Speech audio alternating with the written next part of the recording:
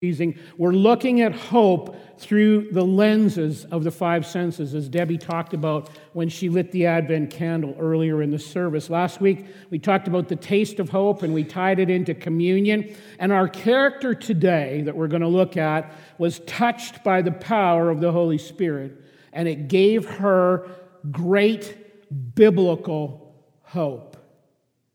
And so we're going to talk about the touch of hope this morning. And we're going to continue the Christmas story. So I remind you as we're moving through it, just let me remind you quickly of the beginnings of the story last week. Mary gets the news that even though she's a virgin, even though she's never had sexual relations with a man, in fulfillment of the prophetic word from about 700 years previous in the book of Isaiah, she is going to be with child by the power of the Holy Spirit. And she is told that she is going to give birth to the Messiah that they've all been expecting all through the history of Israel. Her husband Joseph hears about the fact that she is pregnant and assumes that she, and rightly so, I guess you would assume that she's been unfaithful to him, and he is going to hit the ejection button on their relationship. Now, again, in this culture, when you're engaged, it's very different than in our culture. In their era, when you were engaged, it was basically like you were married, even though you weren't. And so if you ended the relationship, you actually went through divorce proceedings. And there was two ways that he could play this. He could be really loud about it and destroy her, or he could do it more quietly on the down low. And so because of the kind of man he is and because he wanted to care for her, he wanted to do it quietly. And he's preparing to do this, and he goes to sleep at night, and God appears to him in a dream, as God often does. He speaks to people through dreams and visions. And he says, Joseph, I don't want you to be afraid to take Mary as your wife. In fact, I want you to marry this girl because she has done nothing wrong. She's not done anything sinful. She's not had sex outside of marriage. In fact, what is going on in her life is from me right now. And the child that she is going to give birth to is named Jesus. And you're going to name him Jesus. And we read last week that the heart of why he was coming is that he would come to save his people, to save me, to save you, to save everyone that would receive it from their sins. And this is at the heart of why Christ was coming, and Mary and Joseph were involved. And so Joseph obeyed, Mary obeyed, even though it cost them more than we can even begin to imagine.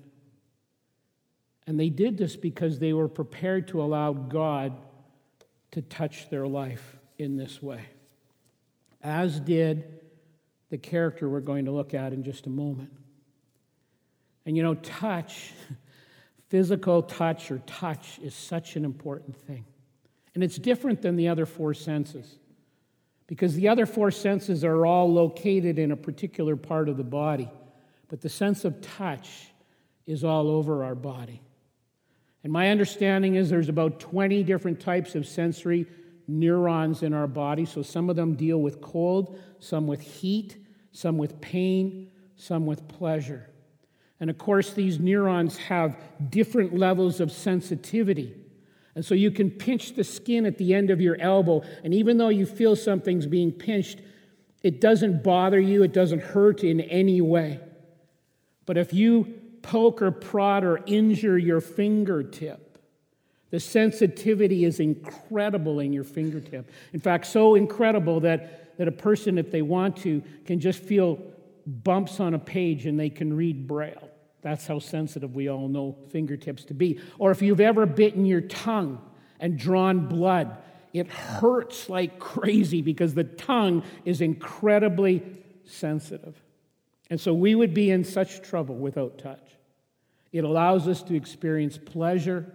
It allows us to experience the change of air pressure, vibrations, temperature changes. If the temperature changes even by 1 degree, we sense it right away.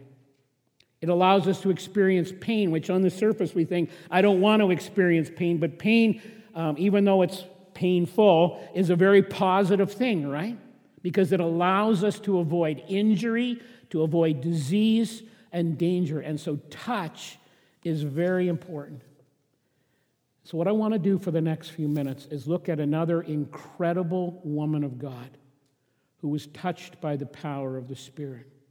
But before we read the verses about her, I need to give you the background of her life so you can appreciate and understand them better. And this background is found, basically, I'm going to be drawing it out of Luke chapter 1. And it's the story of Elizabeth. And Elizabeth, we're told in the opening verses of that chapter, is a very godly person.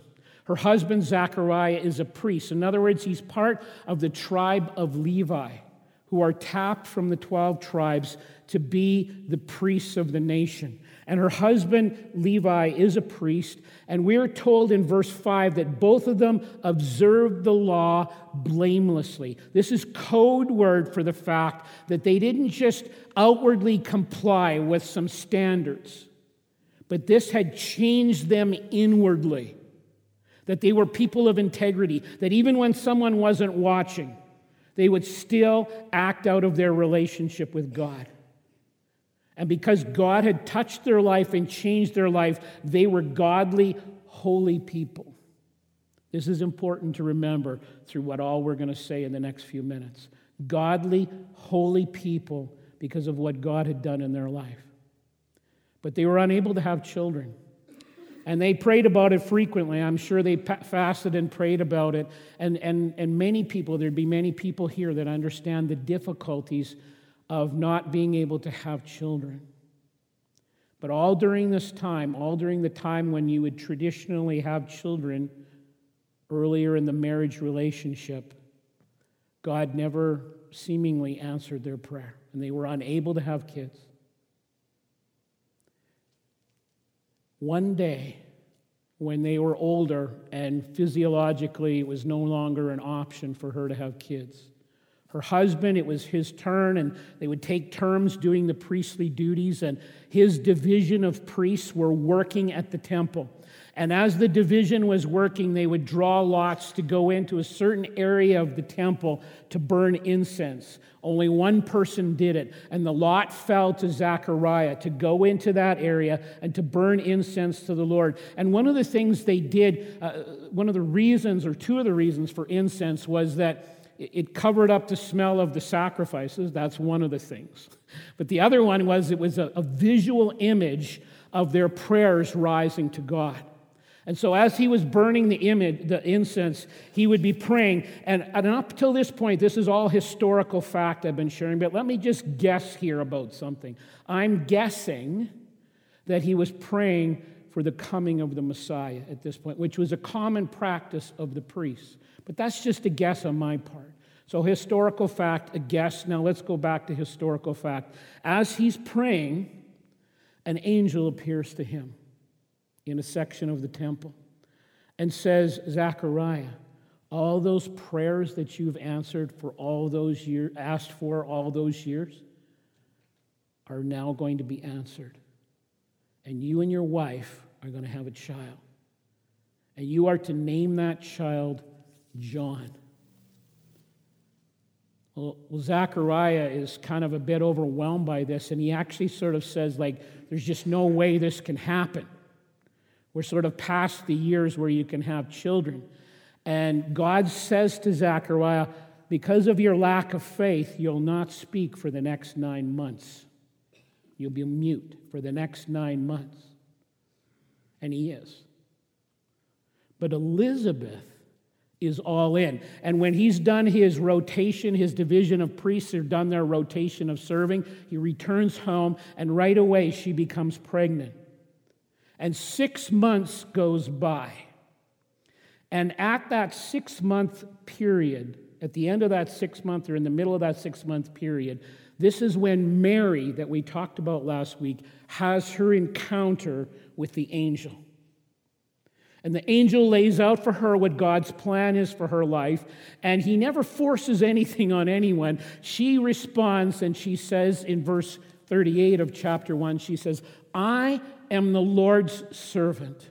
May it be to me as you have said.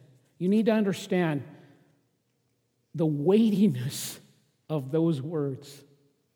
We have no idea. By saying yes to Jesus at that moment, she knew exactly what she was potentially losing. Her family, all her friends, all of her community would likely ostracize her. She would give up any opportunity to be married in that culture. There was no social safety net in that culture. There was no opportunity for her to work then. Therefore, in order to survive, she would either have to beg or become a prostitute. And there was a very good chance that she would be stoned to death. And she knew all of these things were in play. This is an incredible woman of faith. Teenager. And she says immediately, "May it be to me as the Lord would have." Let me just stop for a second and just say, I don't care how old you are here today.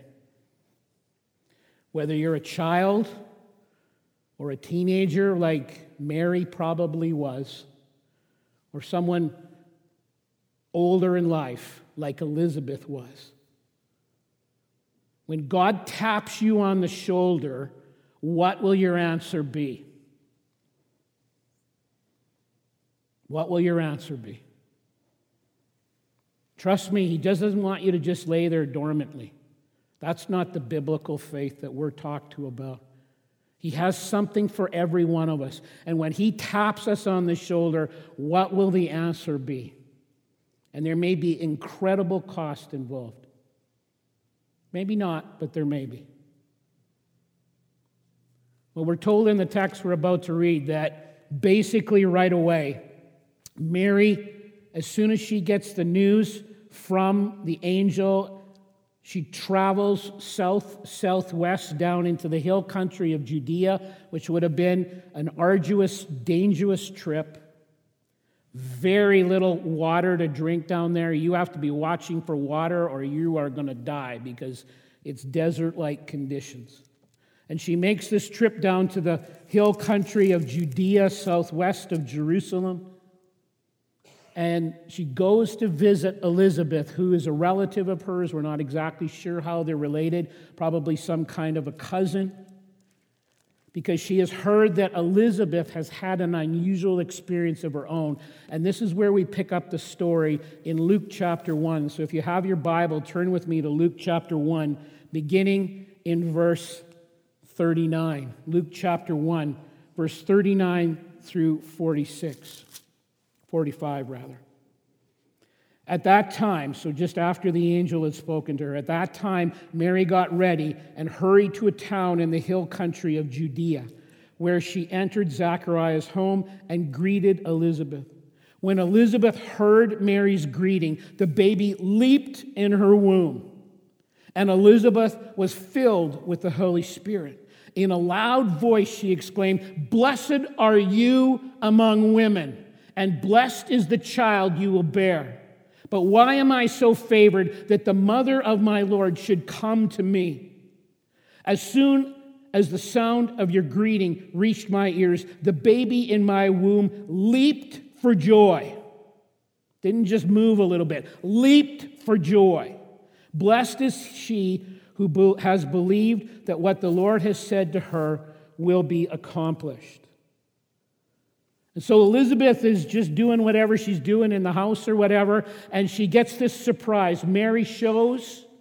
They didn't have texting back there, obviously, or email or phones, and so it's just like, surprise, I'm here.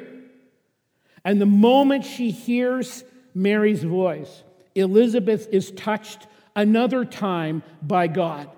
And the Spirit of God causes the baby to leap in her womb. And at this moment, she's touched for a third time. She's filled with the Holy Spirit. And she immediately exercises one of the spiritual gifts.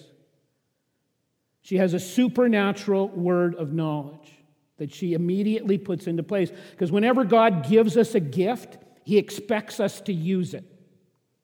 And so He gives her, He's filled with the Spirit. She's given this gift, and she uses this gift. And so what I mean by that is she knows something that she could not have naturally or normally known. She has a piece of information, which is what a word of knowledge is. And she knows something she could never naturally have known. She could only have known this supernaturally. And so after God touches her, she says in a loud voice, Mary, you are an incredible woman of God, an incredible person of faith, and what God has said is going to take place in your life will take place. And these are two women who surrendered their womb. You know, us men don't get that stuff, right? We don't even begin to understand what it would mean to surrender your womb. I can't imagine what it means for a woman to surrender her womb in this way. And so Elizabeth says, Mary, you're just this incredible woman of God. You've said yes to God, and you will give birth to the Messiah. And that the heart of his mission is he comes to save his people. He comes to save you, Mary, from your sins. Because Mary was a sinner just like you and I. He comes to save me, Elizabeth, as a sinner. He comes to save Scott 2,000 years later. He comes to save everyone in history who will acknowledge their place before a holy God and recognize their sin and ask Jesus for forgiveness of it based on his work on the cross. Now, it's interesting to me when I read this because when I first read this, there's just several ways that this could have gone. After God touches her, Elizabeth could have envied Mary. Think about that with me. Mary's son is going to be greater than your son, Elizabeth. Now, son John, he's pretty cool. Like, he's going to be a prophet, we're told in the earlier part of the chapter, along the vein of an Old Testament prophet. He's going to come and he's going to call the people to account for their sin. But he's also going to prepare the way for Messiah himself. He's going to be kind of a wild figure living out in the wilderness. I've seen many of these people living, like guys like John, living out in the wilderness of Israel, living in caves and things like that. And he will live out there and he'll just eat really weird food, but he's going to have a significant ministry and he's going to bless many people. But Mary's son is going to be the Messiah. But with Elizabeth, there's no envy. She's not jealous at all. Instead, we're told in the text that she's filled with joy. Let me ask you a real personal question. How do you react when God does something really cool in somebody else's life? Do we envy those God has touched in a way that he hasn't and never will touch us? We learn from Elizabeth. We rejoice with those people who God has touched. Because God always uses us in a way that's best suited to his purposes. He always works with people that are compliant, that are willing, and he uses us in a way that's best suited to his purposes, best suited to how he's created us to be. And then when God touches us, he likes to use us to bless other people, and this is exactly what Elizabeth does. And I want you to imagine as well with me, if you're Mary and Joseph. Mary hears from this angel, you're going to be the mother of the Messiah, in fulfillment that everybody in our shared history has been waiting for. Mary and Joseph both say yes, and then she scurries off on a long journey down southwest of Jerusalem. Now, I don't know about you, but maybe you're not like me, but once in a while, when you go through like one of those real wow experiences in life, we kind of step back from it after the fallout is all kind of settled, and we think, did I just dream that? Did that really happen? Somebody better pinch me to make sure I'm really awake. For Elizabeth to be touched by God, and then God supernaturally speaks a word through her, this would have blessed Mary. I don't know what Mary was going through, but I can't help but wonder if she's going, wow, did that really happen? Like, I know it happened, but did it really, really happen? She makes this journey down, and Elizabeth, touched by God, says these prophetic, Spirit-empowered words to her. And Mary would have known again and be renewed in her faith right at that moment. There's no way this woman could have known what's happened in my life, and yet God has spoken through her. And He has given me great courage for the journey ahead. He has renewed my faith because He touched her and she was obedient. And my faith is stronger because of this touch. Do you see how important it is when God touches you to use the gifts that He's given you to serve? There's other people that are counting on God's work in and through your life. And when we refuse to do that, it's pretty selfish. In the first service, we had a great service. In the first service, we had 5 people that were baptized in the first service, all from the same small group. And let me just give an advertisement for small groups. There's like somewhere north of 225 adults that are in small groups in our church. They meet all through the week and in different situations and locations. And the goal is to pray together, to study God's Word together, to do the journey with Jesus together in a mutually supportive way. And so to see these 5 baptized, all from the same small group, that was a cool moment. Baptism is a celebration of what Jesus has already done in your life. So maybe as a child you were baptized or christened or dedicated, like we dedicate here in this church. I was christened when I was a little wee one. The goal of all that is looking forward to the day when that person makes the personal choice that only they can make, which no one else can make for them, to receive Christ as Savior and Lord. And then baptism, as it's pictured in the New Testament, of which everyone that received Christ was baptized, it looks back to the day when that person or that time or that era in their life when they gave their life to Christ. And so we had 5 people that got up and they said, let me tell you the story of how God has touched me. That's powerful. That's powerful. You know, you can debate, well, I've got all these intellectual concerns about stuff I read in the book or whatever. You can't debate a person's story because it's their story. It's the story of what God has done in their life, how He's touched that life and changed that life. And so this is one of the reasons, again, to go through the waters of baptism, because it's important for the people to have their faith renewed, to hear the story, the shared God story of what He's done in that person's life, and to make a very public stand. Pastor Aaron will often say, plant the flag publicly. Because what happened before was between you and God. It's a private thing. Now, publicly, you're saying, back in the day, I gave my life to Jesus. Now I want everybody to know whose team I'm on. There's something very powerful about that. And so I just ask you, have you told your story? If you've never been baptized, we will walk with you. We will walk with you on how to do it. And it's just a very biblical thing. Just study the book. Everybody that bowed the knee to Jesus got dunked. It just happened. There's only one exception, and that's the thief on the cross. And there wasn't time to baptize him before he died, and that's the only reason they didn't.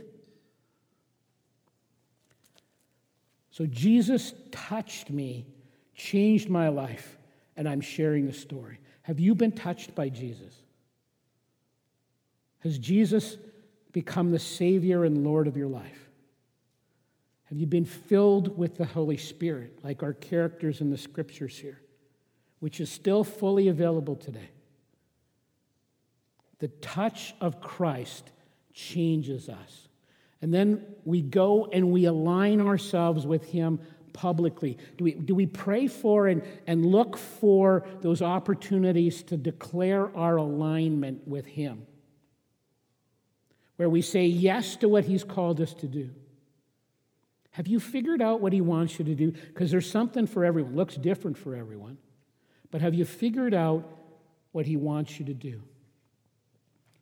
We serve him despite the fact that it may cost us. Just like these two incredible women of God. Wow, they're shining examples of the touch of hope.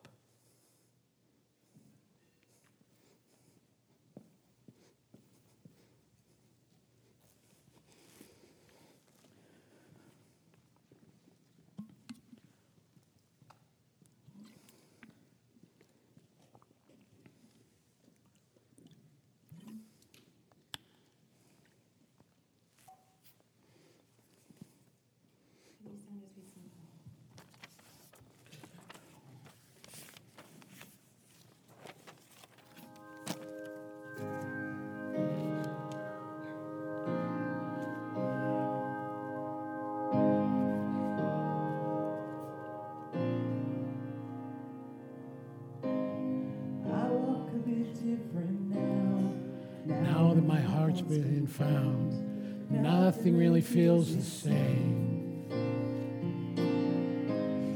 My head a bit higher, I lift my voice a little louder.